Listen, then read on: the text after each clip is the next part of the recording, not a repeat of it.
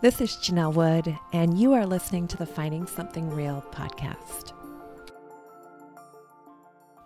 Hey, friend, I'm so looking forward to sharing today's episode with you. Can anyone be more loving than God? And who or what gets to have authority in one's life? And what really matters? Those are questions that we'll be talking about in today's episode, and you're going to hear a deep dialogue that evolves between two people about things that do matter, things like beauty, truth, and goodness. Today's guest is a friend of mine, Lexi. I love how Lexi graciously responds to some of the things that Rachel shared. And I'm also excited because Rachel is back for this episode, and I know you'll love hearing her honest perspective as well. Before we dive into today's episode, I wanted to mention something that I shared last week. Finding Something Real is in the process of trying to raise additional funds for our next season, season 7. We would like to create helpful short videos from our podcast conversations and share them faithfully with people who have genuine questions about faith. I love the way that an audio podcast creates a kind of close atmosphere. In fact, over the past 4 years of podcasting, I've really enjoyed the quietness of being a primarily audio podcaster. But consistent video content creates more of an invitation for someone who's never listened before. So we want to reach more young people and share about the realness found in Jesus, and you can help.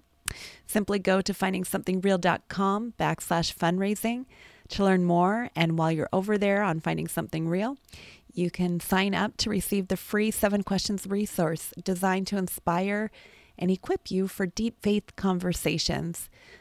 Conversations kind of along the same lines as the one you're listening into today. Thank you so much, friend. Well, welcome back to the Finding Something Real podcast. This is your host, Janelle Wood, and you are listening in for season 6, where we've been starting off each month with a different young woman, sharing her faith story and allowing her the space to ask some tough questions about God and Christianity. This month, our special co-host is Rachel, from Washington State, kind of. We'll talk about that here in a minute. Rachel asked a lot of big questions in our first episode that aired a few weeks ago. And over the past couple of weeks, I've gone on a bit of a deep dive into some of her questions with guests Doctors Paul Copan and Doug Grotheis. If you haven't listened to what Paul and Doug had to say, I encourage you to listen to their episodes. But Rachel, today you are here, and it's been a while since we've talked. How are you doing? I'm doing good. It's been a summer of transitions and moving and lots of growth. I graduated my program and freshly 2 weeks after that got a job right away, which I was not anticipating. Ironically enough, called David and Goliath.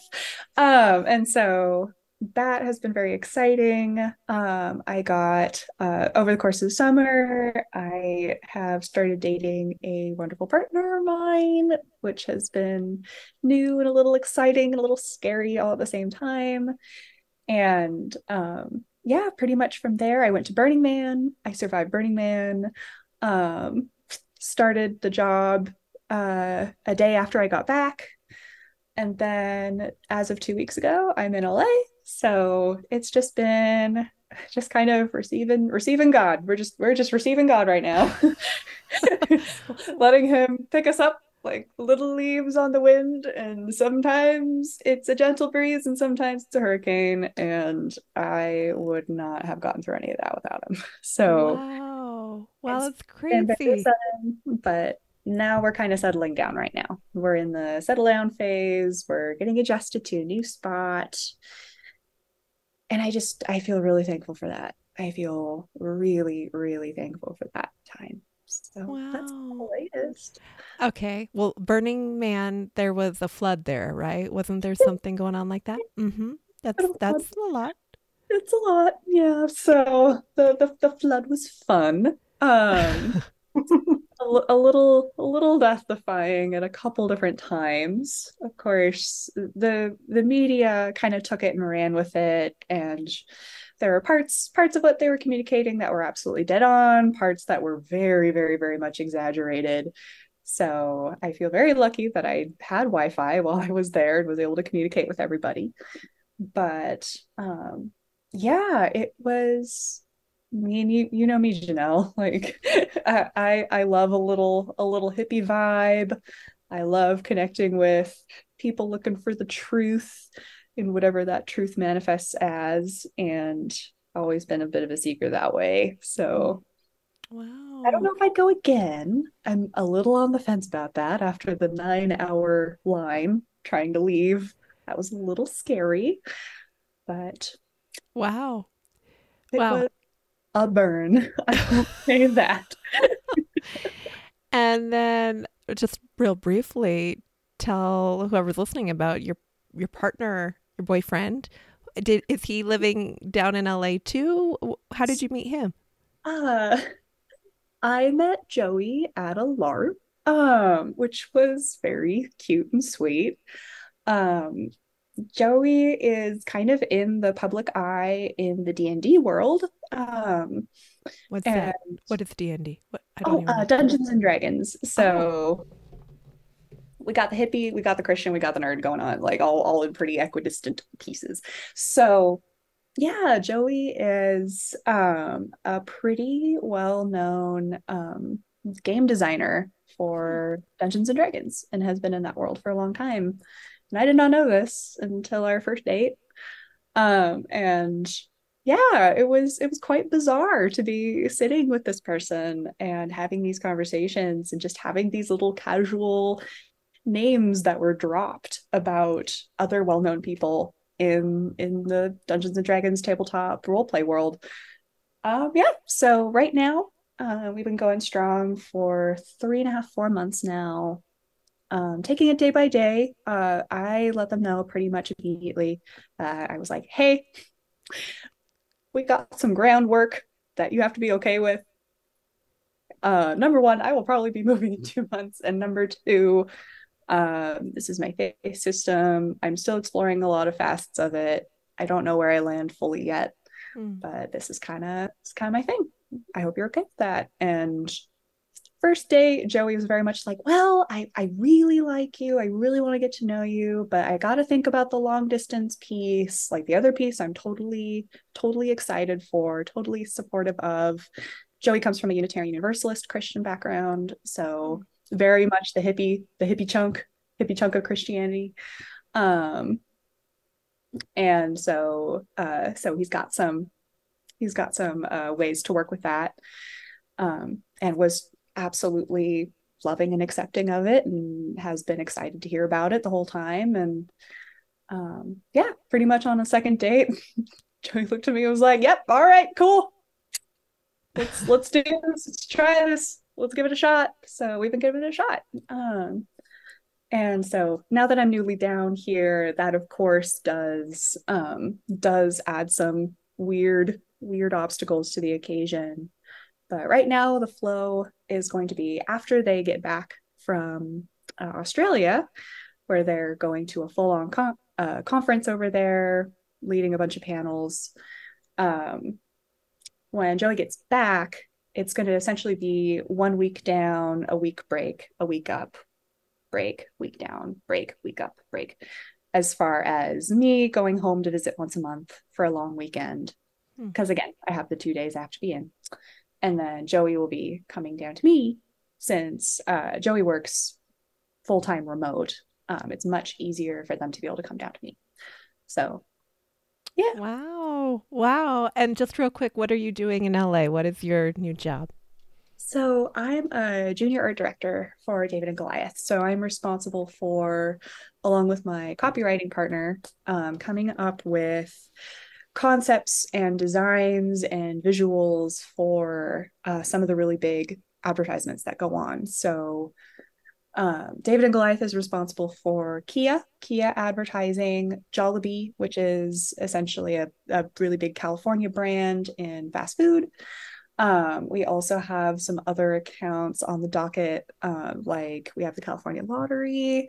There's a couple more, which I'm blanking on off the top of my head, but the biggest one is definitely Kia. And so I've been working, Wow.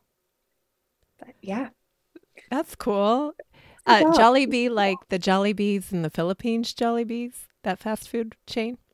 I believe so. Again, I'm 2 weeks in, so When I, it's I haven't worked directly on that account yet. So when I we'll was we'll see once. 15, I was exposed to Jollibees for the very first time. We were in the Philippines and there was this Jollibees situation and it was like as prevalent as McDonald's. And I'm like, where did this come from?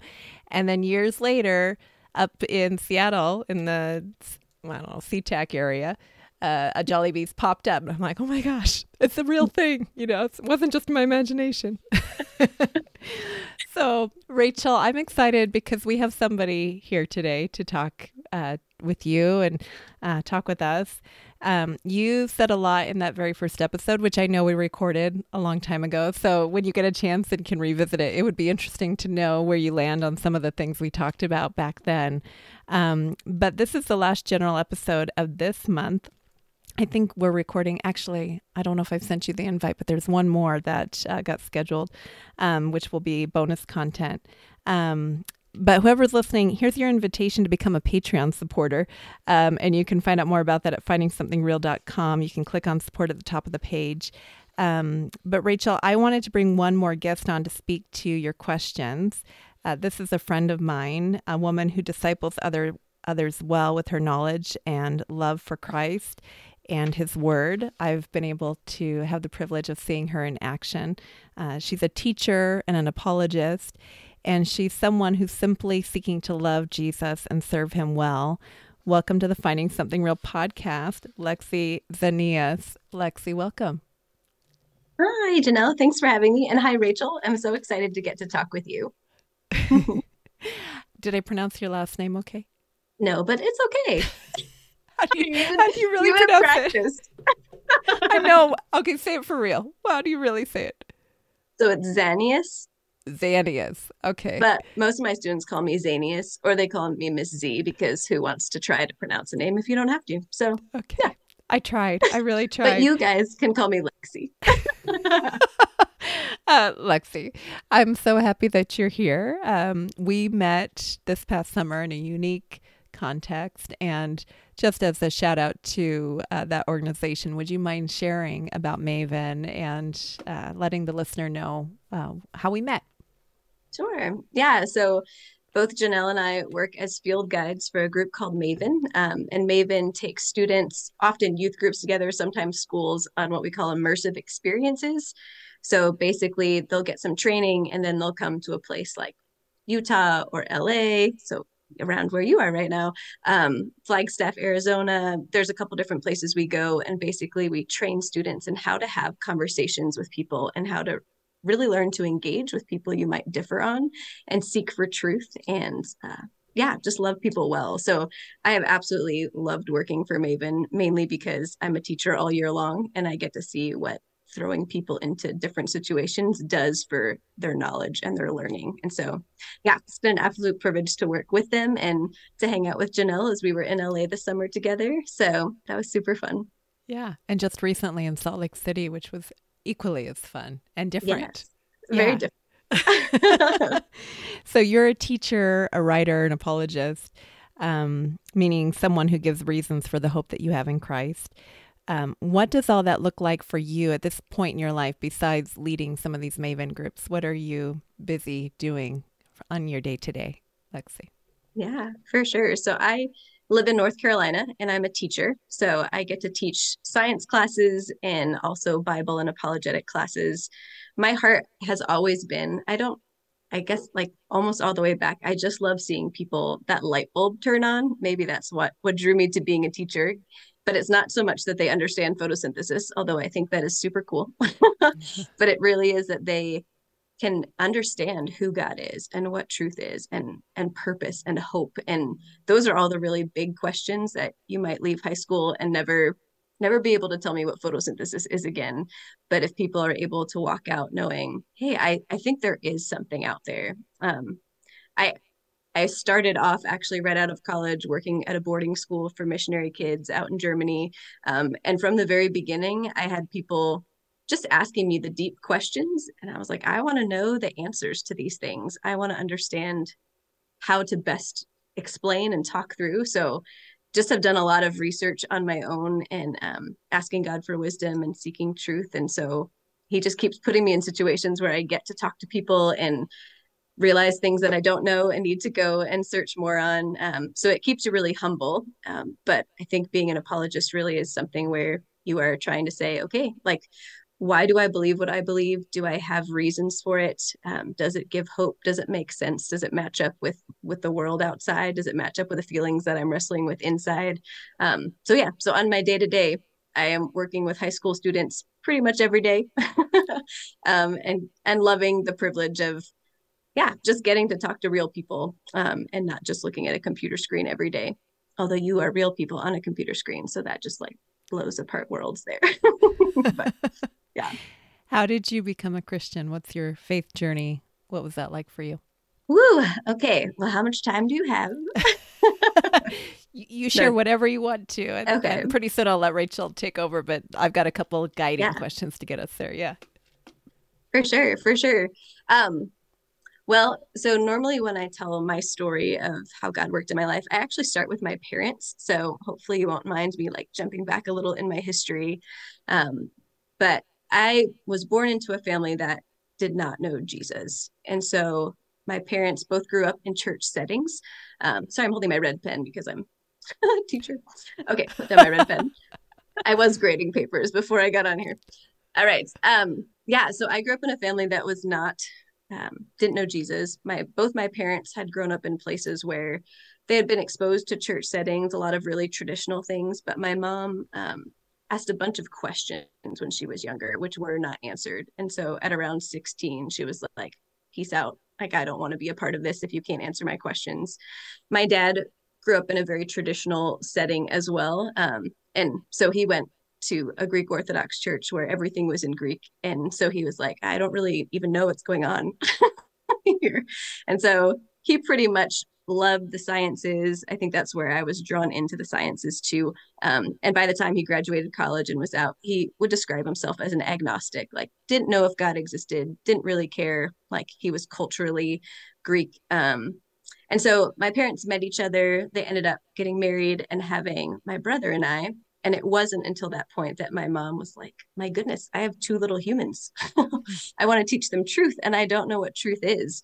So she had, again, kind of wrestled with, do I go back to the church that I was at before? How do I know if God is really real? Dabbled a little bit in the occult, trying to figure out, again, the spiritual realm. And I actually like asked her specifically as part of her story because I wanted to make sure I was getting it right, not telling it incorrectly. But she just said she wanted to know truth. And so one night she was looking at the moon and said, God, I know you're real because there's no other explanation for what I'm looking at. I need to know truth. I need to know it for myself and for the two children I'm raising who need truth. I believe in God. I don't believe what I was taught. I don't think Jesus is God. I want to know who you are, and I want to know your name. And that was like what she kind of said out to the sky. And a couple of days later, she had Jehovah Witnesses knock on her door. And so she invited them in and they asked if they could study the Bible. And she said, sure, like, let's study the Bible. So she studied with them for about 6 months and she was comparing what they said to the Bible. And after a little bit, she just said, I really appreciate you coming and chatting with me, but what you're saying doesn't match the book in front of me. And I've been deceived before. So I'm kind of done studying with you. So then after that, she did a lot of different things, but she was walking in the grocery store the one day and she passed by the lady who gave birth in the same room as when my mom was giving birth to my brother. So, and she was like, what? Hey. And it had been a couple of years. So my mom had me as well. And so this lady also had two kids. So they ended up starting to set up play dates. And one point, my mom just looked at her and said, do you ever think about God? And the lady said, all the time, and invited my mom to come to a Bible study with her. Now, again, kind of similar, you were just describing your boyfriend and like his being like, cool, go on your journey. So my dad is a very like just chill, sarcastic guy. And he thought, well, it's not going to make my wife a worse wife if she goes to study stuff. So go ahead, sweetie, like do whatever you want. And so she started going to these studies. And then she asked my dad to come along too, because she's like, I would really love for you to know this too, and for us to figure out things together. So they started going to this Bible study. And asking questions, and they actually came with a list of questions to one of the Bible studies, and the Bible study leaders took it and said, sure, let's take a look at them, gave them back like the paper filled with references so that my parents had to go and search it out for themselves and not just take someone's word. So they did that for about a year and a half of like going to these studies, asking questions, digging in, trying to figure out what was true. And again, just to get their words right, because it's their story. um, Basically, they looked at each other, and they were expecting kind of like this road to Damascus experience where, Paul was knocked off of a horse and like, this is God, like this must be him. And they didn't have that experience. But they said to each other, this makes more sense than anything else we've learned so far. Like, are we Christians? And they looked at each other and they said that certainty came from knowing that what Jesus said was true. There was no road to Damascus, no burning bush, no release from disease. We just knew it was true. And we were sure that we were saved because they knew that the work of God was to believe in the one that he had sent. And so I grew up, like at that point, I was less than 5. And I grew up in this home where both my parents had come to know God and like started taking me to church, but they let me ask whatever questions I wanted. I never felt like Christianity was shoved down my throat.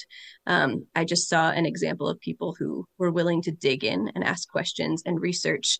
And that was like such a great foundation for me.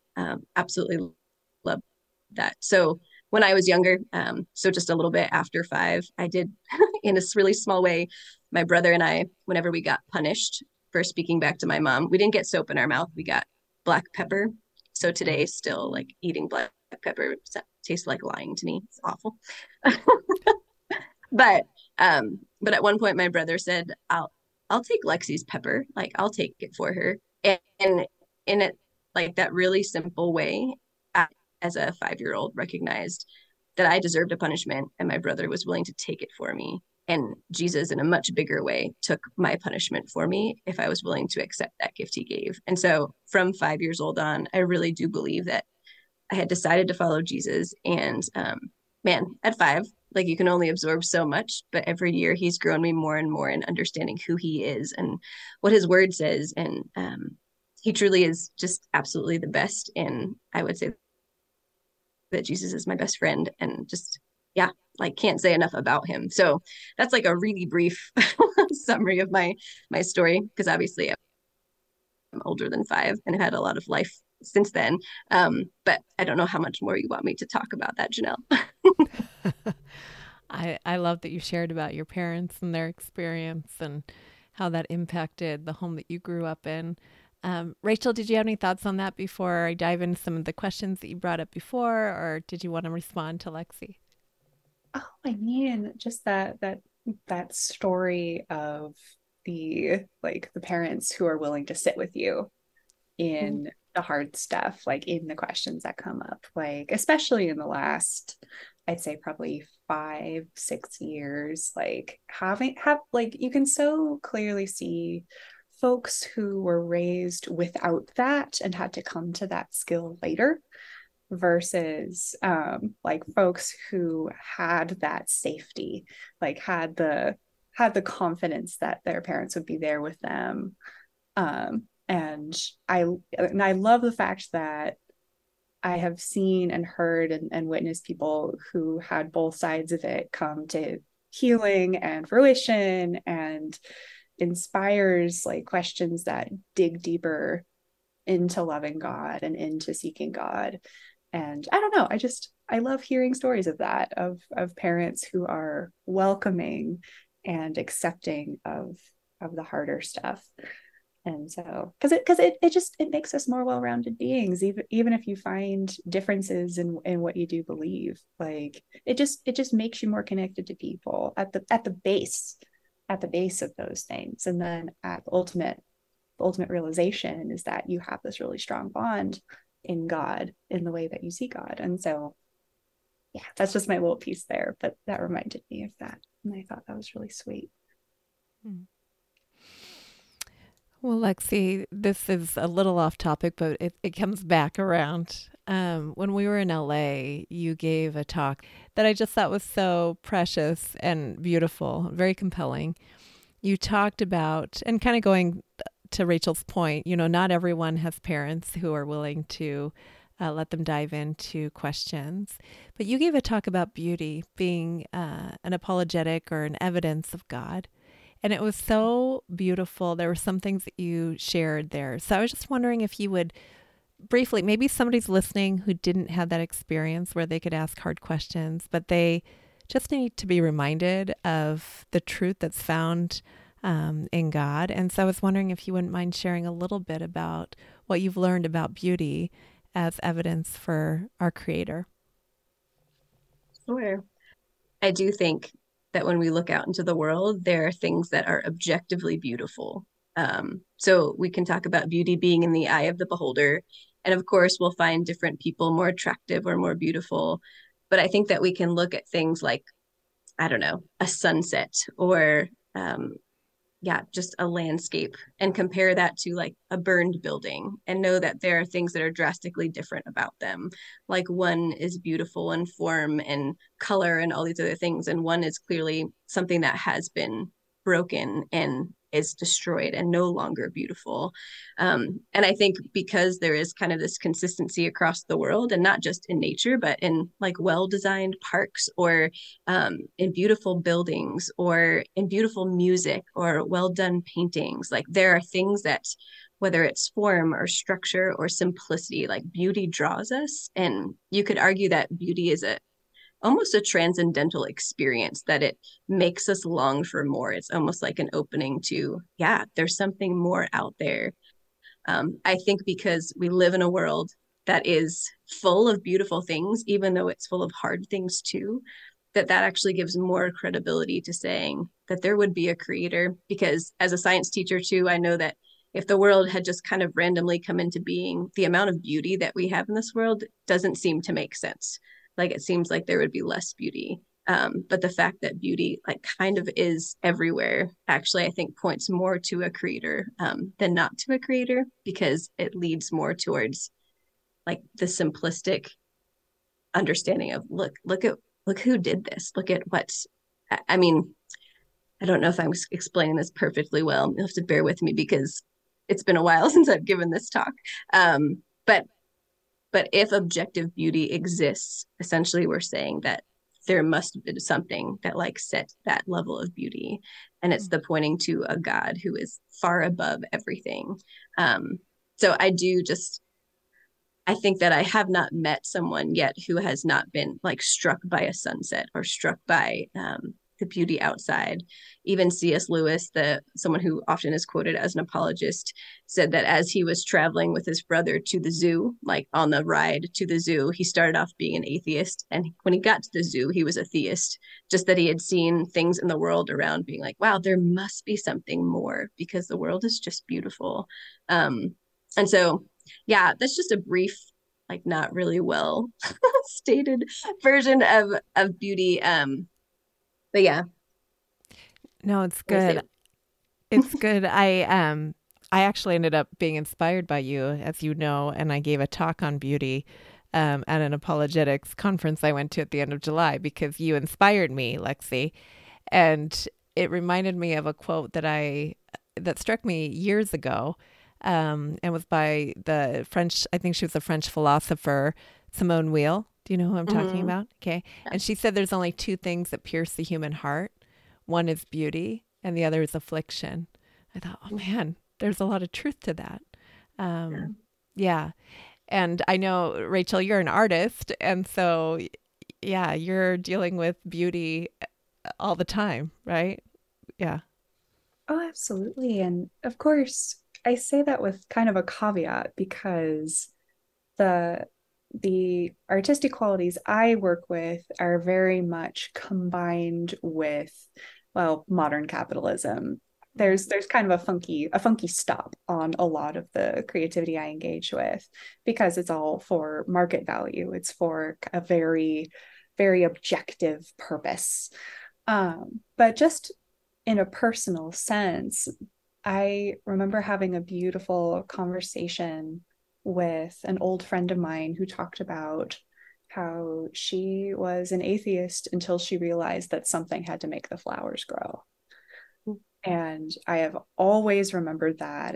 And even in times in my life where I had no idea what any shape of God could even look like, I always remembered that quote that she told me, that just that little snippet that she said of something has to make the flowers grow.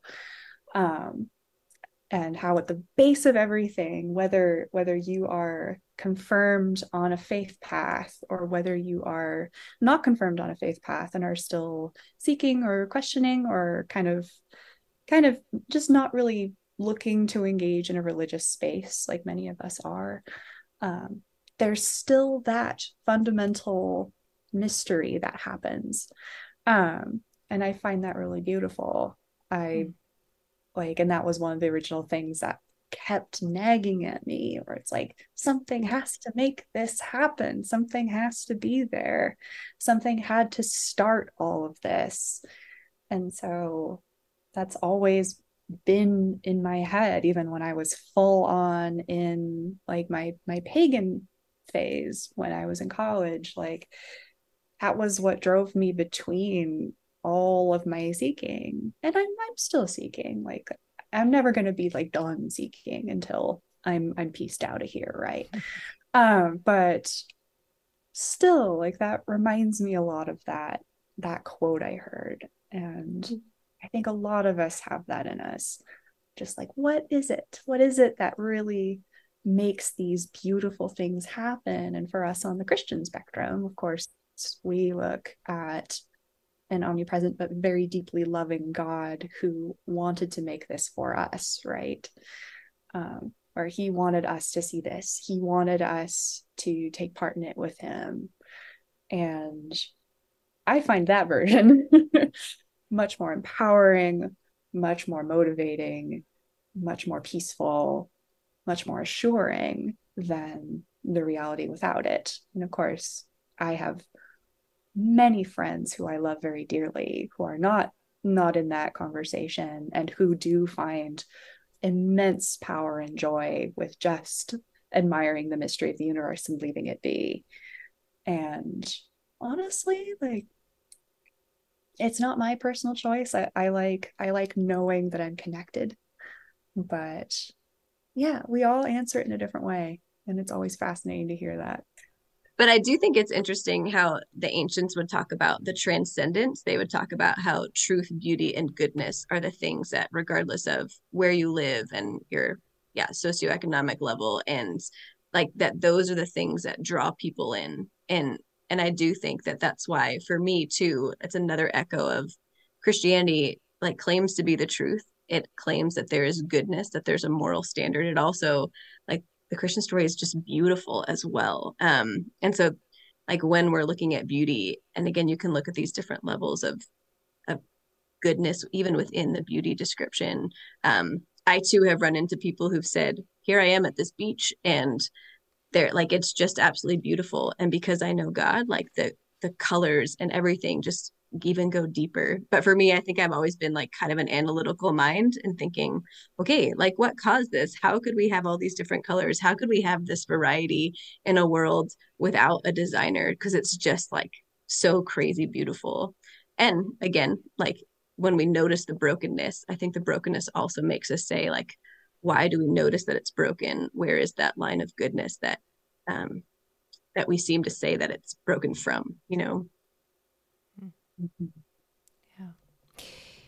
You know, Lexi, as Christians, and I'll just say real quick too, I think of beauty as an invitation, right? It's an invitation of knowing that there's something else out there, right? That as much as we might say, well, I'm content not to know, or I'm content, you kind of have to turn your eyes from it. Isaac Newton famously said, I think it was him, that in the absence of any other evidence, that the thumb alone would convince him of a creator.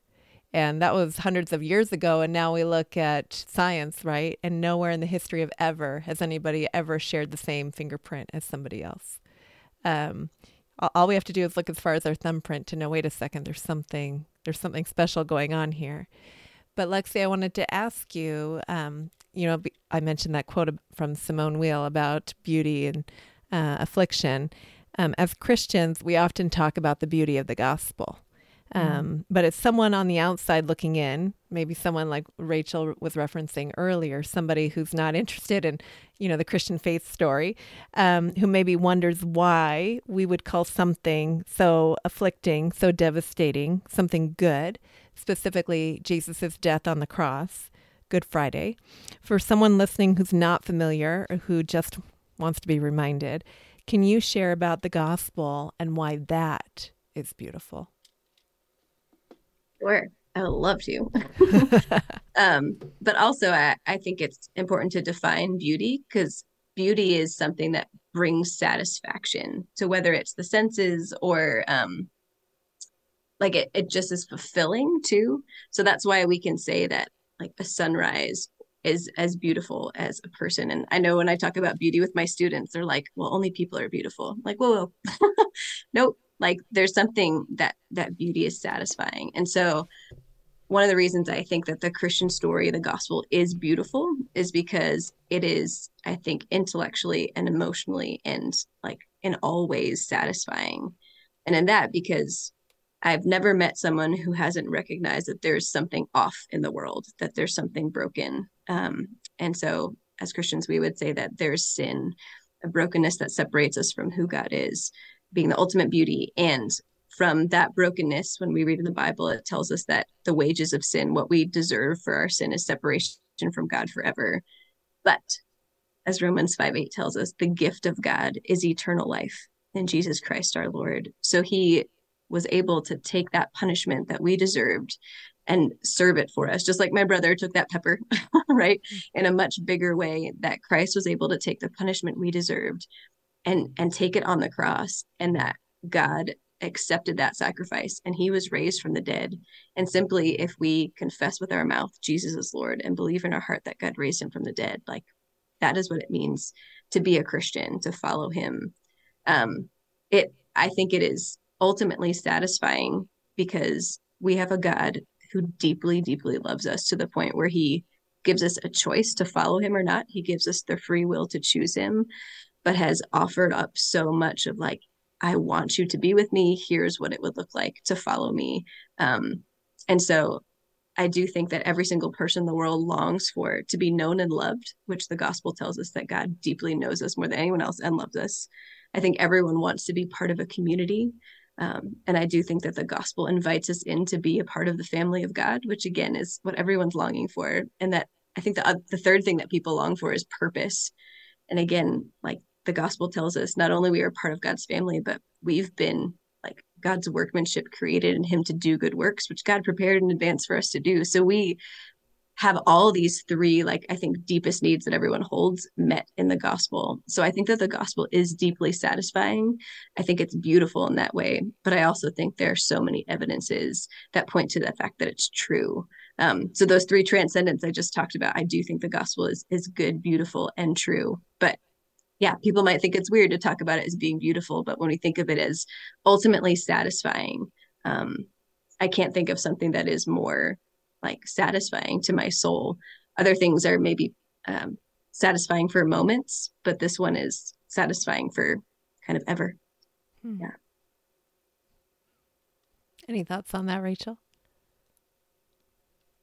Yeah, there's pieces that creep up with it. Because overall, yes, absolutely. And I think one of the as someone who left faith, came back to faith very recently, I think the number one thing that really brought me back, and of course this was already shared in some of my previous interview about like how I came back. Some of the questions I still have around that. It's something I'm still very actively trying to piece out. Is like, okay, I know this is my baseline, but what about the actual fullness of it? What about the actual fullness of my faith? What does it look like for me? How do I express it with people I care about? How does it shape? That's still very actively being formed. And one of the pieces which I sometimes have a hard time communicating with other people about is like seeing the beauty of Christ's death. Like that is absolutely something that I treasure. and I've only really come to understand in the last year. But a lot of times,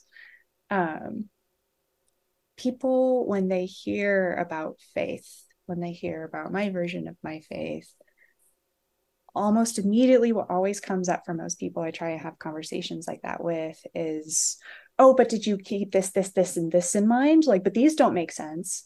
Like, are you okay with those not making sense? And there's very much tends to be like a reaction that will usually come out of like, well, how can you believe this when this is also in there, and this is in there, and this is in there, and this is in there? And it can be kind of disheartening sometimes to be like, okay, like I'm new in this, I'm getting a lot of enjoyment from it for the, like, for where I'm at in my life, and I'm starting to grow into it, and like just kind of feeling that sense of pressure that comes with the world of like, oh, well, you got to prove it, you got to prove Mm-hmm. that you're in it to win it, you have to be like, you have to know everything, you have to have the answers to everything. And that's always something I've always wondered about, that because there's a sense of proving, like you have to like prove that you're like a real Christian, and kind of like you have to prove that like you know all the answers to everything. But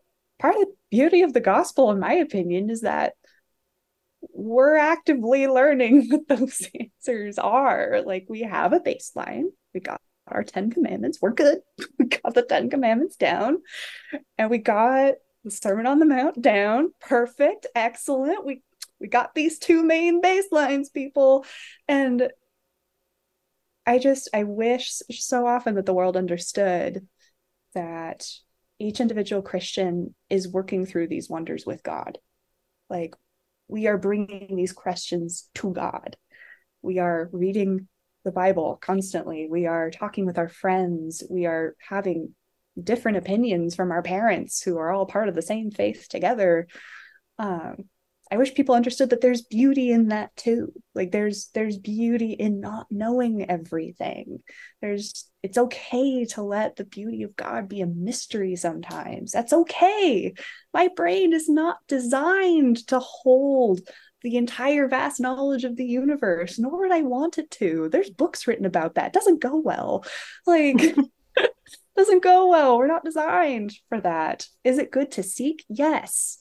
Yes, absolutely. Like, lessons and truths are revealed over the courses of our lives through experience and through growth and through conversations like these. But that's something I really wish people understood, especially around people who are newer to faith or are reinvigorating their faith or trying to figure it out with community. It's just like, it's so exciting, and it can also be very, very scary at the same time. The gospel is a really scary story in a lot of ways. There's a lot of people who have a lot of really differing opinions about it, who are all still in the same big old Christian family pile together, just like any other family. There's gonna be some funky stuff in there of people trying to get along. And I think that's just a recent grief that reminds me of just like, hey guys, we're right in there with you. Like, we love the beauty of this world, and we struggle with the strife of it too, just like you. Like, just because we have our orientation for it that's built around Christ doesn't mean that we don't struggle with it too, just as much as we don't admire it. So that was a bit of a ramble. I apologize about that, but No, you're good. And I'm actually glad you brought some of those things up because you weren't very specific on them. And if you want to get into some of the specifics, we definitely can. But you mentioned about a grief of just kind of the strife in the midst.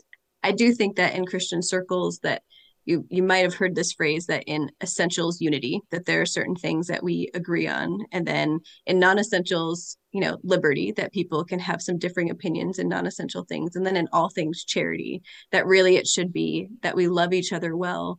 But I would say that some of the essentials would be who Jesus is and the person of Christ. And do we believe in the trustworthiness of the gospel and the Bible? Because a lot of the other things that end up being discussed come from those places. And it is true that no one should claim that they have the same level of knowledge as God. Like, for sure, we're all on a learning aspect in that way. Like, I think sometimes I run around in circles where people have a lot more knowledge than I do. And it can be tempting to be like, oh no, like I don't fit in.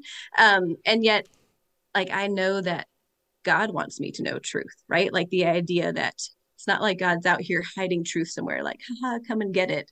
Like he desires that we know truth. And in John, it talks about when Jesus is talking about the Holy Spirit, he will take from what is mine and make it known to you. Like he wants to show us truth. And I love that. Um, so I do think that we can get caught up in things and have these arguments, but that there are some differences that really do matter in regards to essentials. And that's probably where people you've interacted with like are getting like, oh no, like this is so important. But I'm not sure if you're talking about like things from Christian circles or non-Christian circles when you brought that up. It tends to be, well, it's interesting because there's examples of both in many Mm-hmm. ways.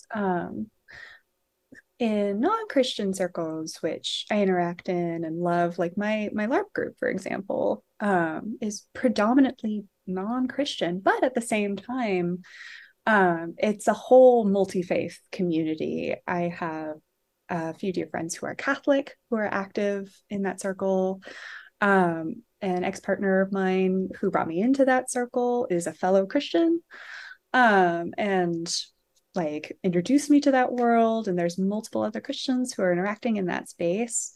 And that community, I feel really blessed that they do an amazing job at being able to navigate those differences.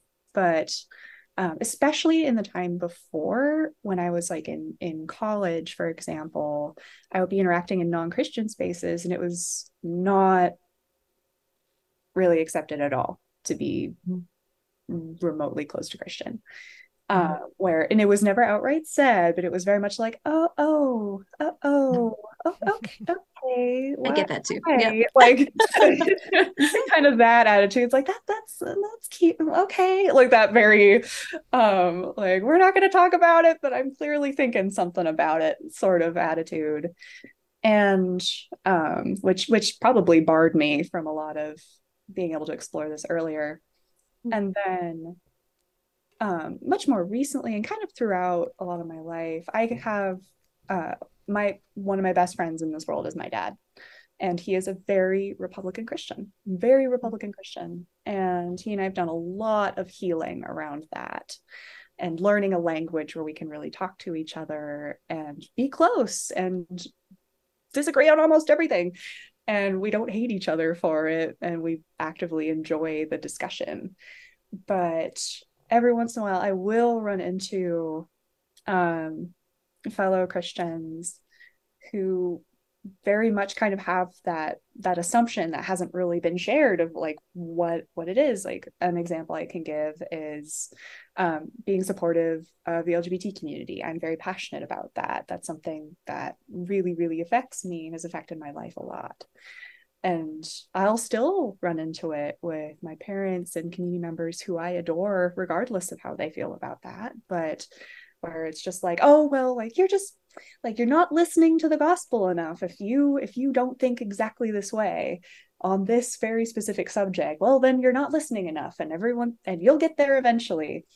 So there's different approaches in either field, but yeah, that's kind of some of the examples I'll give in that space. And thankfully in all of those relationships, the amazing thing that I've been able to come to in most of them is and it's a skill that our world really needs to develop right now, is in those friendships and in those connections,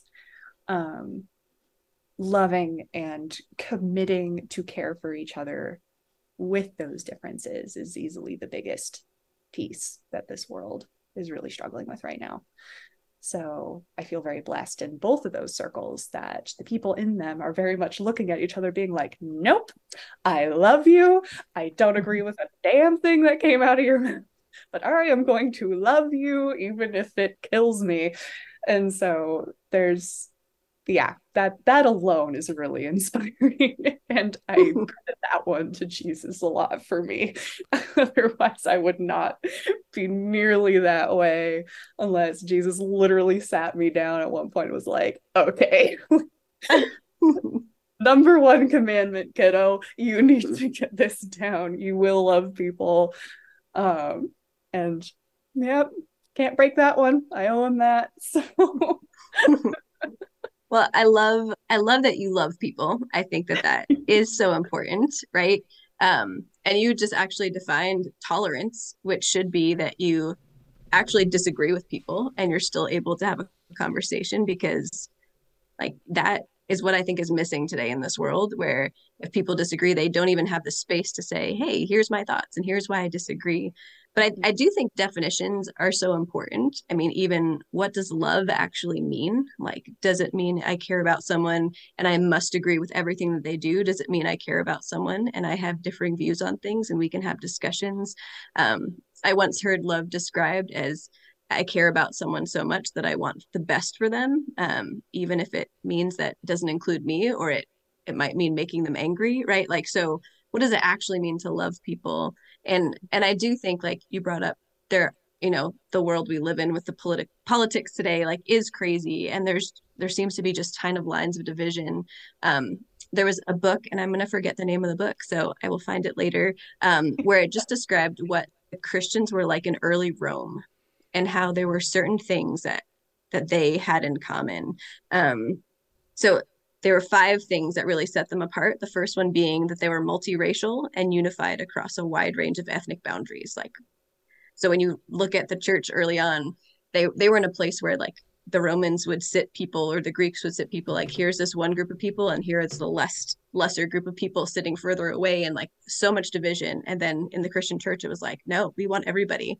I mean, you look in Acts at the first church and it's ridiculous, like how they're from all these different nations. They were a community of reconciliation and forgiveness. So they, again, like, recognize that they would mess up. They were famous for their hospitality and their reaching out to the suffering. They also were very committed to the sanctity of life. And they were a sexual counterculture, even in Rome. Like, Rome, when you actually study, if you've ever studied the emperors, like, they are crazy and the things that they did were crazy. But also, there was just a lot, like, allowed in Rome, that when Jesus said things and when Paul said things in the New Testament, like, it was shocking to people at that time. And so, if it's kind of funny, if you look at that list of five, like, two of them people would say are like liberal things today, and two of them people would say are conservative things today. So, like, the people would say that multiracial and like and hospitality and reaching out to the suffering would be liberal, and a lot of people would say that sexual countercultural and sanctity of life would be very conservative. And ironically, like, neither side of the aisle is good at the second one, which is reconciliation and forgiveness. And all five of those things match up with the biblical story. And so, even in my classes, one of the things I'll say is, like, I want us to talk about what the Bible actually says, because that's where I'm going to find truth. And I think there's a variety of reasons why it's a trustworthy book, but regardless of what my culture tells me, or what is on the right side or the left side, or Republican or Democrat or any of those things, like, I always want to go back to what the word says. And admittedly, the word says some pretty hard things about, like, standards that God has for us, and for our good, because he actually loves us. So yeah, I mean, that's kind of a brief thing. Like, we can get into some more depth stuff too, but I do think that probably the people who have talked to you and, like, said these things, they're probably concerned that, and I don't know them at all, but, like, that you are following what God's word says. And I know for me, like, I have friends who are in the LGBTQ community as well. And I love them and they know that I love them. But I also have, like, when I read the Bible, I think the Bible's kind of clear on what Jesus wants us to do. And so that doesn't negate my love for them. But if I love them too, I should also be able to speak truth. My best my best friends are people who will be like, Lexi, that's wrong. You need to work on that. And I'm like, oh, right now I'm mad at you. But it's good, because now I'm going to go back and think about what you said and compare it to truth. And I would much rather have people in my life who are willing to tell me the hard things and help me wrestle through things, instead of just, like, always being like, great, you're doing great. Which, again, I know, like, part of that community, there's a lot of hurt in. There's a lot of, like, brokenness that people have caused because they aren't able to listen to stories. And I do think that as the Christian church, we should be better able at, like, there's a verse in Proverbs 18 that says, "He who speaks before he listens, it's his folly and shame." And that verse always gets me too, because I talk a lot. Like I like talking, but I want to listen to people's stories first, so that they know that I do actually deeply care about them and love them. But if God's word is true, it has hard things to say to me. It has hard things to say to a lot of people, but that ultimately they would be for our good, if that makes sense. Yeah, no, absolutely. And there's kind of an interesting line as well that I think every person kind of wrestles with, as far as like hearing the word and kind of seeing what's hitting where in your heart with it, of just kind of, because there's the concept ultimately of like, we do want people who can look at us and be like, hey, you may not understand it now, but I want you to come around to this at some point through your experience. I want to warn you about this now, but then you'll come around to it. And then there's certain parts of it where, and I don't know, I'm not being very organized about this thought right now, and I All apologize good. specifically around certain facets of kind of what the word's given us. There's That's probably where I tend to keep the most questions, just in like, okay, if this is the word of God and Jesus is the Son of God and God is inspiring the work in this, so where's the human element of the Bible? Because in the Bible as we see it, it is also written by people. And I was actually having a really fascinating conversation about this a while ago, where folks who have studied like the Torah and folks who have studied the Quran have a very common criticism of the Bible in how diverse its translations are, in how many how many new translations there are, how far it has strayed from its roots. That is a very common criticism that is leveled at Christianity, is that it has strayed far from its source, and there's no real way to track it back unless you're looking purely at the Torah, or unless you're looking purely at the Quran, because those are very, very, very, very base sources. And how am I tracking this back? I'm tracking this back because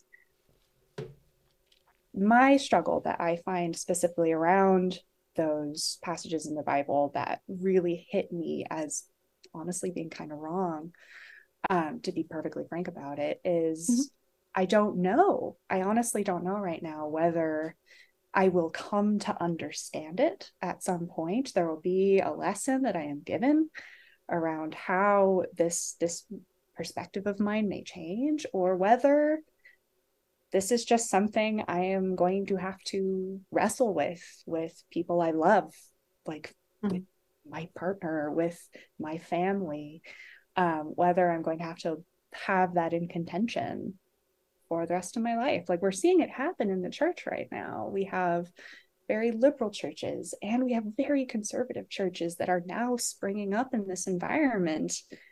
And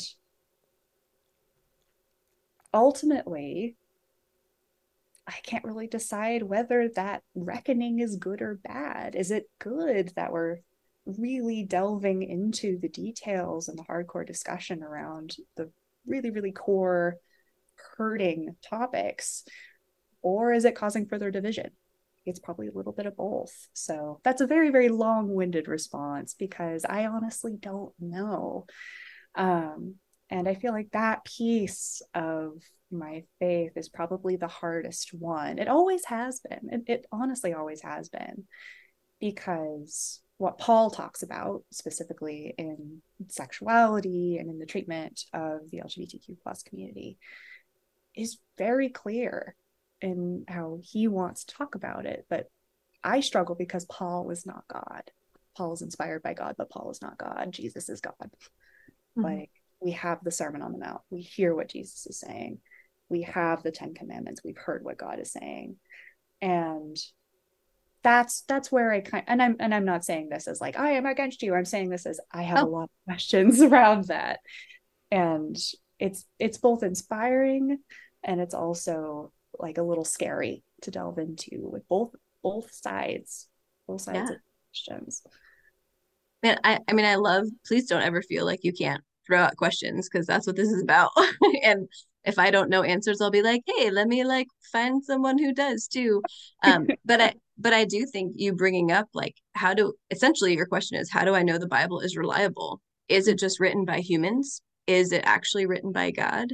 And so the claim that we have is that the Bible like has been inspired by God so that God used humans like Paul to write down the words that he wanted, but just like not everything Paul wrote, we would consider scripture. Like he could have written a grocery list and we wouldn't be like, oh, scripture. Like there are certain things that we would say Can't are wait for that. inspired. Can't wait to Yeah. find it. Right. That we Someday. would probably won't find that. Right. But we wouldn't say that those are inspired because like if I'm just looking at New Testament documents, like those New Testament documents had to be already being passed around the churches. It wasn't like an authoritarian pronouncement of like these ones you must accept because like we agree with what's in there. Um, they were already being passed around by the churches. They had to be connected to an apostle. Like there were a bunch of like things that they had to reach as far as a category goes of like, hey, this checks off the boxes. That's why they debated about which ones to include for so long until 327 AD. But what we see is like you talked about the Torah and the Quran, and I think that that's an important thing to think through too. I know that the Quran can only be read truly in Arabic, right? And they want to keep it pure.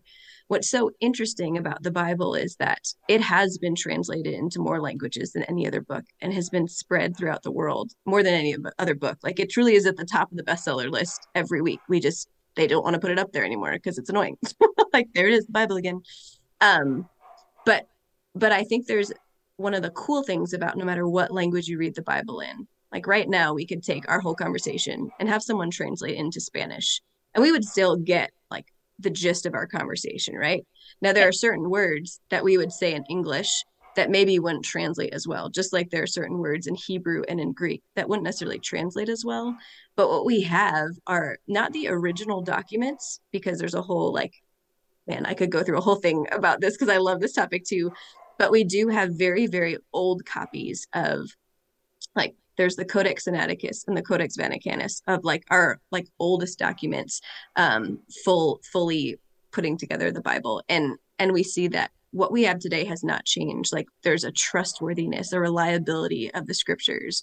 There's this period of this group of studying called textual criticism.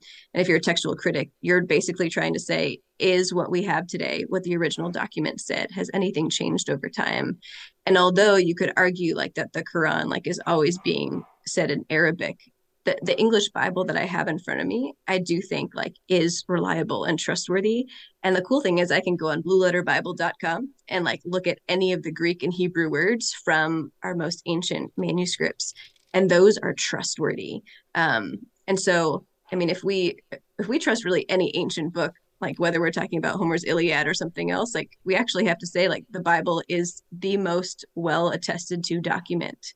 The number of manuscripts that we have, it like it is kind of mind blowing. And the more we have, the more we can compare. And so, are there like spelling differences and things like that? Like, yeah, but actually, even because of those, we can trace back the line of like, here's where this one came from because it has this same spelling error. And so I would say that when I look at like the Torah and I look at the Quran and I look at the Old Testament and I look at the New Testament, I I am fully convinced from the research that I've done that it is a trustworthy book and that it is God speaking through people.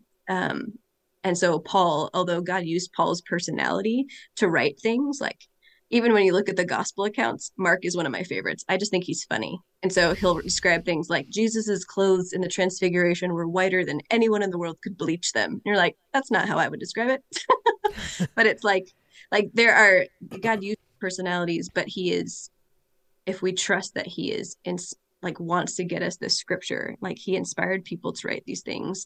And this book has lasted for so long. It's lasted through persecution. It's lasted, like, there's a bunch of things that you're like, wow, this book is crazy, like written over a 1500-year span, like with a consistent message, like all these different things where you think there's something unique about this. And so if I'm trying to figure out the truth, like this is probably the book I'd want to start with because it is hard to explain unless God is behind it.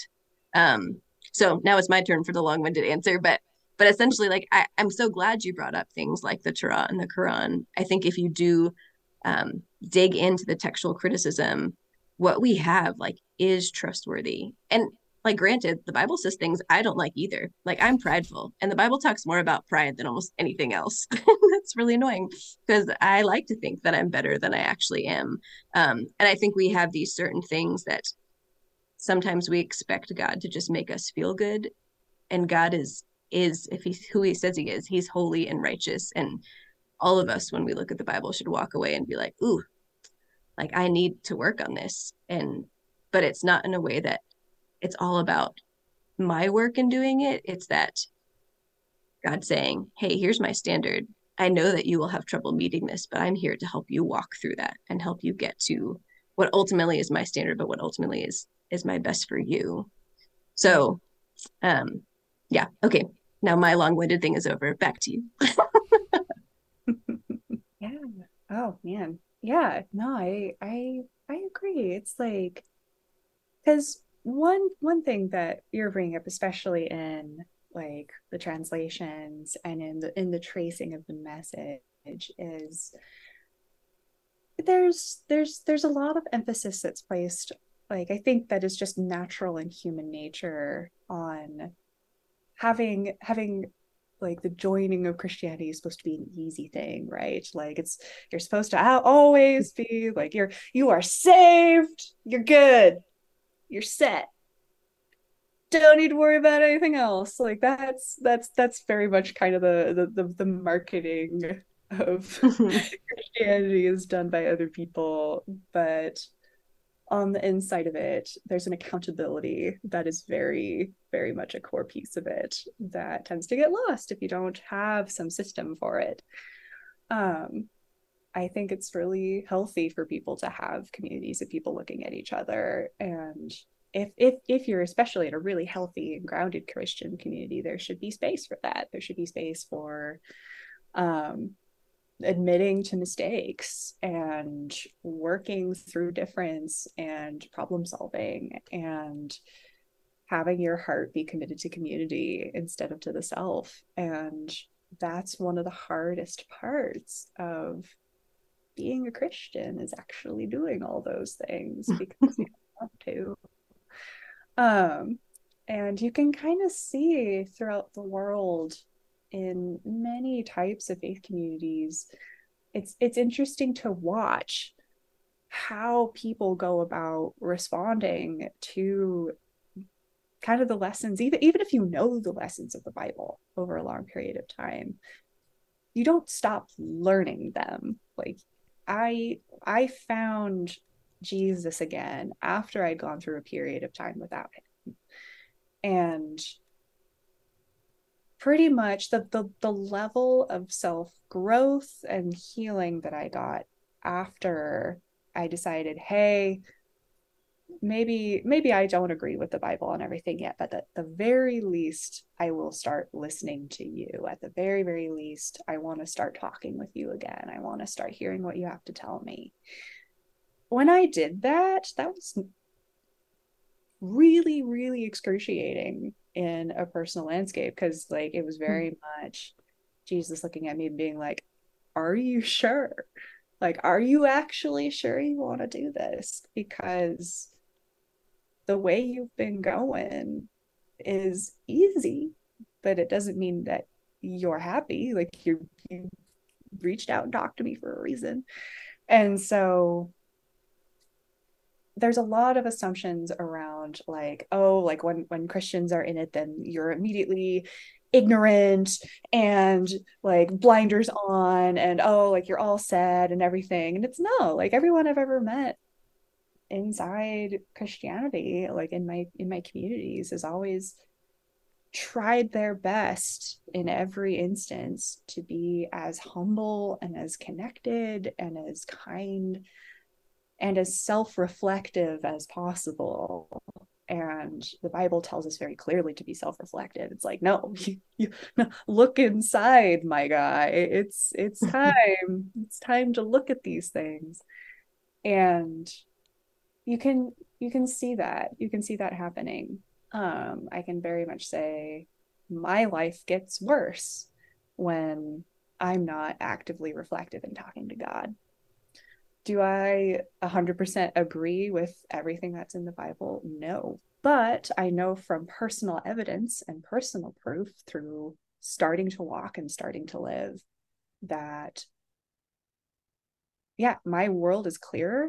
I am better receptive to those I love. I am more able to engage. I am kinder. I love people harder.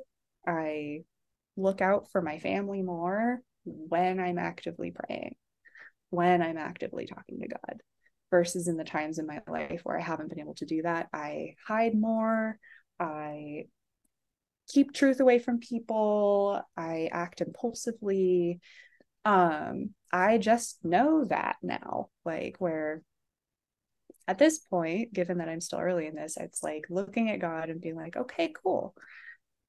I am still working with you on some of these things. Like there's some things that are really, really, really, really tight to my heart through personal experience that I don't know about this yet, but like I'm ready to at least start walking. Like, and just in the starting to walk, just in that piece, that was a very necessary but painful, like kind of breaking of the old and welcoming in the new.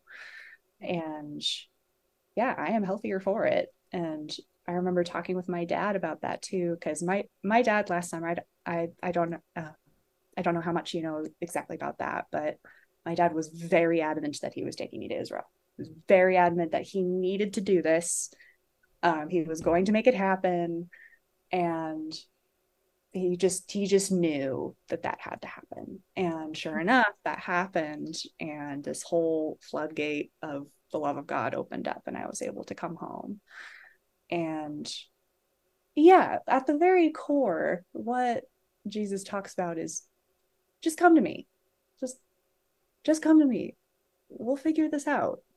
You and me, we're going to figure this out. Like, I'm not going to abandon you. You and I can have disagreements from time to time, but I'm not leaving you. Like bringing back to like the stubborn love that we talk about earlier. Like God's love is so stubborn that he's going to look at all of us and all of our sin and all of our pride and all of my deceit and all of our hiding and our sin and all of our everything. He's going to be like, nope, I'm right here. I'm not moving. Even though you really want me to, guess what? I'm not going anywhere. I literally made all this. I can't go anywhere. Even if I wanted to, I am going to stay right here. And so that's what gives me the most peace about it, is knowing that we're all in the same boat on that. Like, none of us have the full story, but we have the path to get there. None of us have the full picture, but we have the path to figure it out at the end of our lives. Like, these are little glimpses that build on each other over the course of our lives into seeking truth and finding it. And so yeah, that's something that has always given me great hope about these conversations, is like, no, right now that's something I really, really wrestle with. And it makes me very angry sometimes. But at the very base of all of it, it's like, no, like if God can sit behind me and very aggressively love me, even when I'm pouting and being upset and hurting people and being in sinful ways, if he can sit behind me when I'm doing all kinds of stuff like that and still look at me at the end of the day and say, I love you, at the very, very least, I can mirror that with myself, with my friends, with my community, with the people, like all people of the world that we are called to love equally. And so that's the hope And of course, I wouldn't have gotten that without the gospel, which is all about hope. That is the cornerstone, is hope and love and redemption. And so those are the ways that the gospel makes the most sense to me. It's like, okay, like there is hope, you guys. The world has been ending for the last 3,000 years of human history plus. It's probably been ending for the last 10,000 years if we're going to really look at it. Every generation has had something that has brought us all to the brink of ruin, and we've all gotten through it somehow. And that's gone. That's just gone. So yeah, that's, again, you and I are both lovingly and happily long-winded people. And We are. This is perfect. Sorry, Janelle, you're not even getting a chance to talk I because I know. have something else. Well, like, so just at the beginning of what you said, again, I just appreciate you saying exactly what you're thinking because that's where good conversations happen. And I remember, so it was 2 years ago, I had a student who was like, do I actually want to follow Jesus? And she stayed after class with me. And it probably sounded like I was arguing her out of it if you had been a fly on a wall, because she's like, I want to follow Jesus, but I'm not really sure. And I was like, here's what it looks like. Like I described before, he's asking to be your Lord. And so it's not like a boss that you check in and out like on daily weekdays and then you get to do your own thing on Saturday and Sunday. Like he's asking to be Lord of your life, which means he literally tells us we're going to take up our cross and follow him. Like we legitimately die to self every day. And so it is true that if we are like living in sinful things or struggling with a couple with different things, right, that following Jesus is going to be painful at times, like as it chips away the things that don't look like him. So I remember Rosaria Butterfield has written a couple books about like she was a lesbian professor in Syracuse. And she said that when she decided to accept Jesus, her life was a train wreck because like all the things that she had relied on before that, all of a sudden she realized like God's going to slowly chip these away and it hurts because this has been my support up until this point. And so that's why I think like we don't talk about God being loving and hopeful, and he is, but like love can be hard. Like love can be the type of thing that says, I care about you so much. I want you to see what is good for you and what's not good. And I'm going to challenge you to, again, like truly follow me. Right. So, and so I think that what you talked about too is when you pray to God and you ask him and you felt that closeness to him, I know that like personally, like I can be led astray by things. So how do you determine, because I always go back to the Bible as my source. How do you determine if it's the voice of God or if it's just your voice that you're hearing? An age-old question. Yeah. That was like, that question especially has been a really interesting one because I've waffled a lot on it. Mm-hmm. Just for full transparency, I've waffled a I lot on appreciate it it. Yeah. last year because I actually over this last year I wound up in a situation where I thought I was hearing the voice of God in relating to a relationship that I had, which very much was not anywhere near what I thought it was going to be. Ultimately, I do think it was emotion of God, but I think it was God trying to bring about something to my awareness. Um, I think probably to both of us. Like my ex and I are still in good communication. We're still good friends. But it was a very painful situation all the way around, where both of us had thought that we'd heard God telling us to be together. And it was a very, very sudden thing of like, oh, okay, we were trying this out. All right. Like we were predestined. And of course, to be perfectly honest, when you go through a really major life shift, you are very dysregulated. You are brand new to the world again. You are just you have no idea what up versus down is. And so like when I got back from Israel, I completely upended almost everything. And for a couple months after that, I was just really trying to figure everything out all over again. And so in this partnership that I had, it was about a 3 month timeline. Both of us heard very similar things about each other of like you guys are going to be together. This is what that's going to look like. And of course, it was not a good match. We're very opposite people. And so when that ended, that really threw that up again for me, where I was like, well, pardon my French, but shit, what am I supposed to do? Like, I thought this was the way I was destined for. I thought I was going to go off and live this perfectly upright, married Christian woman life, and it was going to look very lovely and traditional. And that did not happen. That did not happen. And it took me a couple more months of really figuring that out, of like, oh, okay, like there's a way you can prove what things are coming. And ultimately coming out of that whole situation and what that looked like, it was very much around like, okay, can what you're hearing be verified like by other people? Because when my family members had taken this to our pastor, for example, who went with the two of us to Israel, like, and everything, my pastor was very much like, okay, everybody, give it time. I've heard this before. Everybody cool your hot shots and just sit down. I've been through this rodeo before. You just give it time, because you cannot verify this right now. And should have listened to him. But ultimately, it's looking at the word.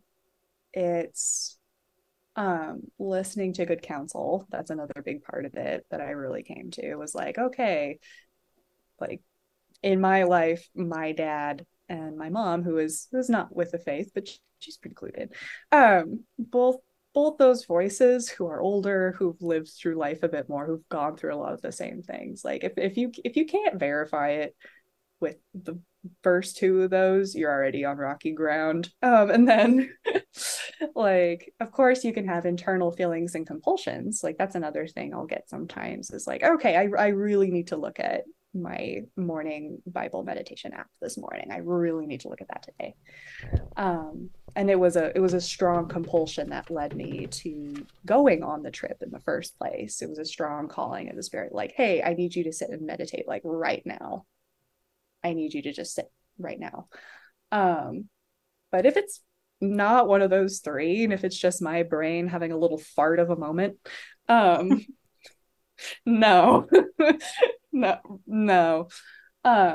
And that's probably been the biggest way I can verify that. I've also had some pretty interesting phenomenon happen to me with uh another friend that Janelle knows, Janelle, the other Janelle, where, like, going to prayer groups and things like that, and having very strange, like, visions and things like that happening in people around you that correspond to different people in a group. So there's ways of the spirit that are moving very much in real time that aren't solely on the Bible, but you gotta kind of tie it back. If it doesn't tie back, then you need some more verification. It's my very very long response to that, but No, it's okay. We just do long responses. I like it. Yeah, I mean, I would agree with you in that I always check against the Bible. And I mean, admittedly, I wish the Bible said, Lexi, move here in 2024. Like I want the specificity of that. Like, that'd be great. But I do think that God's designed our world in such a way that he wants us to spend time with him so that we learn to make decisions like he would make. And that comes from being in his word. And there are certain decisions that aren't moral decisions, like when people choose colleges. It's not like this is a moral decision and this is an immoral decision. What I've always appreciated as I've been looking at, like, is this God's voice speaking to me or not, is there are very specific verses in the Bible that say it is the will of God for, and it includes things like, it's the will of God for you to believe in the one he has sent. It is the will of God for you to be thankful. Ooh, that one's hard. It's the will of God for you to abstain from sexual immorality. Like, it's the will, like, there's all these things that are actually, like, really simple to follow. And I've always been convinced that if I'm following those things that clearly God's word says are his will, then he's going to guide me in those other decisions, which, again, like, are big ones to us. Like, who are we supposed to marry? Where are we supposed to live? Like, we're not going to see a verse that says, Rachel, like, move to LA. But if you are spending time in God's word and doing those things that he asks, I have no doubt that he guides and directs, and helps us follow and make decisions the way he would make, because his goal is to make us more like himself, like while still having our own personalities. And that I think is just a beautiful thing. So I do feel like this life is full of the chipping away of me and the parts that are not like God and the parts that are against what he wants, and that I become more like him and I make decisions like he would make. But I also just have this peace because as I walk through tough decisions, as I walk through breakups, as I walk through things that are hard, like I have of the universe who, as you described, is aggressively loving me, which sometimes means that he is going to tell me like, hey, you have to work on this because this does not match up with what I want you to do. But he does it out of ultimate love. And so, yeah, sometimes the Christian life is hard because it's self-denial. It's picking up that cross. Like crosses are rough. um, but but I think it is really important to wrestle through, like, how do we know if it's God speaking to us? Because I think there is a lot of confusion in the Christian world today, partially because people are kind of being their own gods in some ways and not really looking to what scripture says, or not really trying to see. And I think that often it comes from a heart of like, I see these people and my heart breaks for them, and how could God not love that, or how could not love what they're doing? And again, I know that you've had hard conversations even in regards to LGBTQ.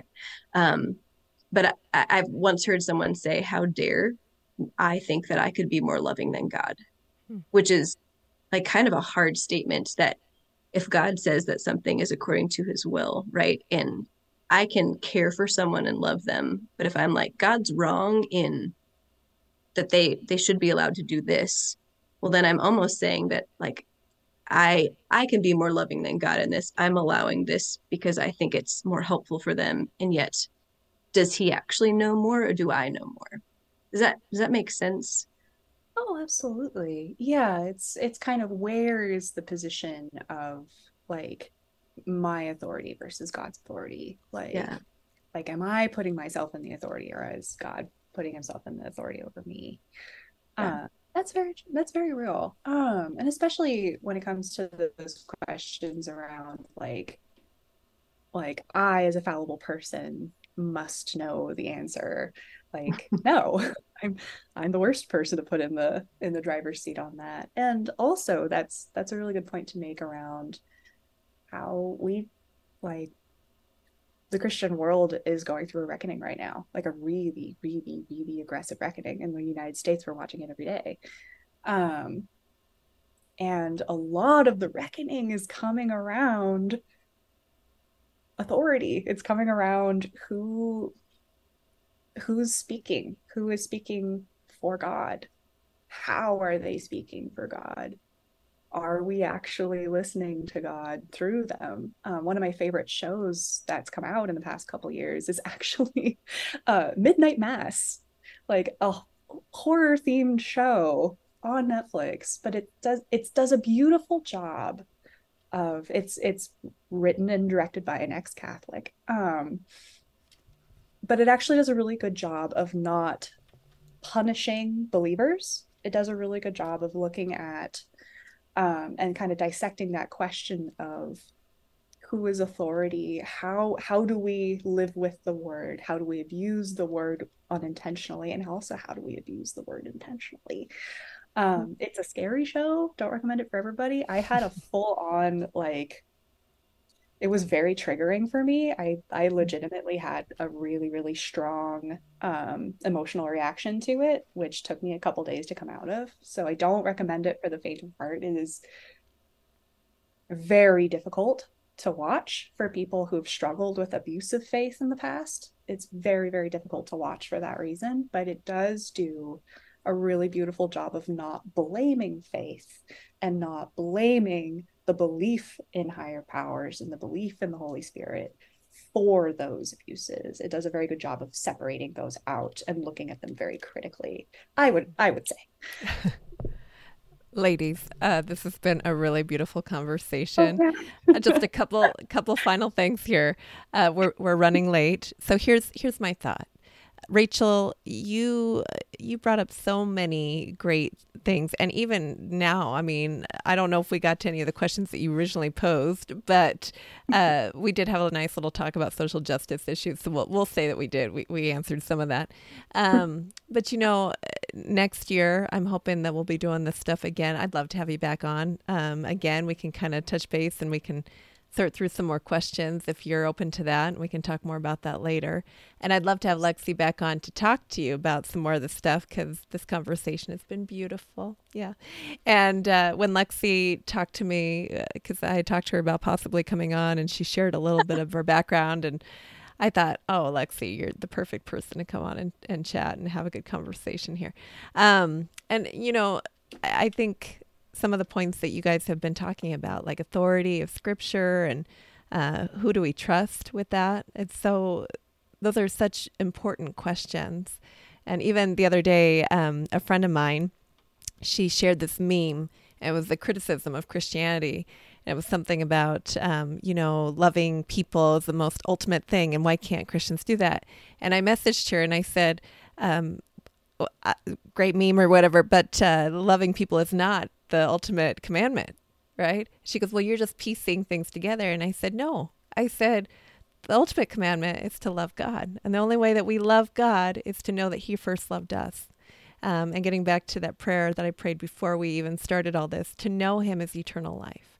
And we can't know him unless we know his love, to love him first and love people second, because we trust that he loves people better than we ever could, kind of getting to Lexi's point. We're going to wrap up with the final question here. Lexi, if you have any final thoughts, or Rachel, you each could have 30 seconds. But here we're not good at that. Here's the final question. Everyone answers. And then if you have any final thoughts, the Finding Something Real podcast is a journey towards restoration, eternity, authenticity, and love. Real is an acronym for those things. All things that can be found in relationship with Jesus. Which of those things, restoration, eternity, authenticity, or love, stands out to you the most in your life right now, Lexi, and why? Okay, I'm going to go with love, because I do think that in a variety of ways, God has reminded me that he does ultimately love me, that he wants what's best for me and was willing to come and die for me. I think last week, Janelle and I were on this missions trip where I got to explain the gospel so many times. And I just kept thinking, this is the best news ever. Like, I just don't know.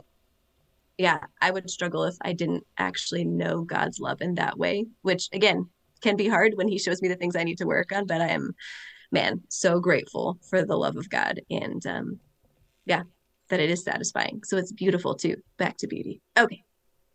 Was that 30 Full seconds? circle. Did I do Full well? circle. Oh, it's good. It's good. Rachel, any final thoughts as we wrap up here? Thank you so much for being here. No worries. I'd say love too. It's like I've been thinking about both of you expressing like the first commandment is to love the Lord your God with all your heart, right? And it's like through that we unlock everything else. Because if you truly love God, you must truly love everyone. And if you truly love everyone, you must truly love your partner, you must truly love your brother, you must truly love everybody, because he's the doorway to having all these other things flow freely to you. And like just a couple weeks ago, I watched Jesus Freaks for the first time, like the Jesus Revolution film, and it so reminded me of that, of coming across difference. And loving God is really the way you get to unlock all those doors.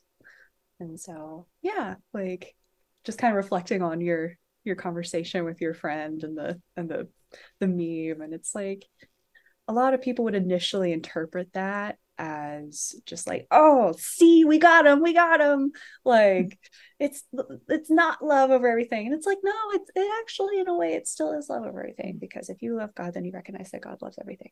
Like you recognize that he's looking out for everyone in the best ways that he can, that he's connected to everybody. And yeah, that's love. That's love. So God is love, right? Amen. And yeah, He first loved us, praise the Lord, because we can't do it. I think to be continued, hopefully. I'll just say until next time. Thank you for listening to the Finding Something Real podcast, friend. This season, we are inviting young women to join me as they share their personal stories and ask honest questions or share objections to the Christian faith. We hope to feature a different story each month and then invite Christian guests on to share from their own journeys and experiences and maybe answer some of those questions in follow-up episodes. Friend, the Bible says that Jesus Christ is the same yesterday, today, and forever. I believe with all my heart that Jesus Christ is still in the restoration, eternity, authenticity, and love business. I know not everyone has experienced that, but if you're curious at all at whether there's something real to be found in Jesus, I invite you to come back next week as we continue on a journey towards finding something real in relationship with Him. Until next time.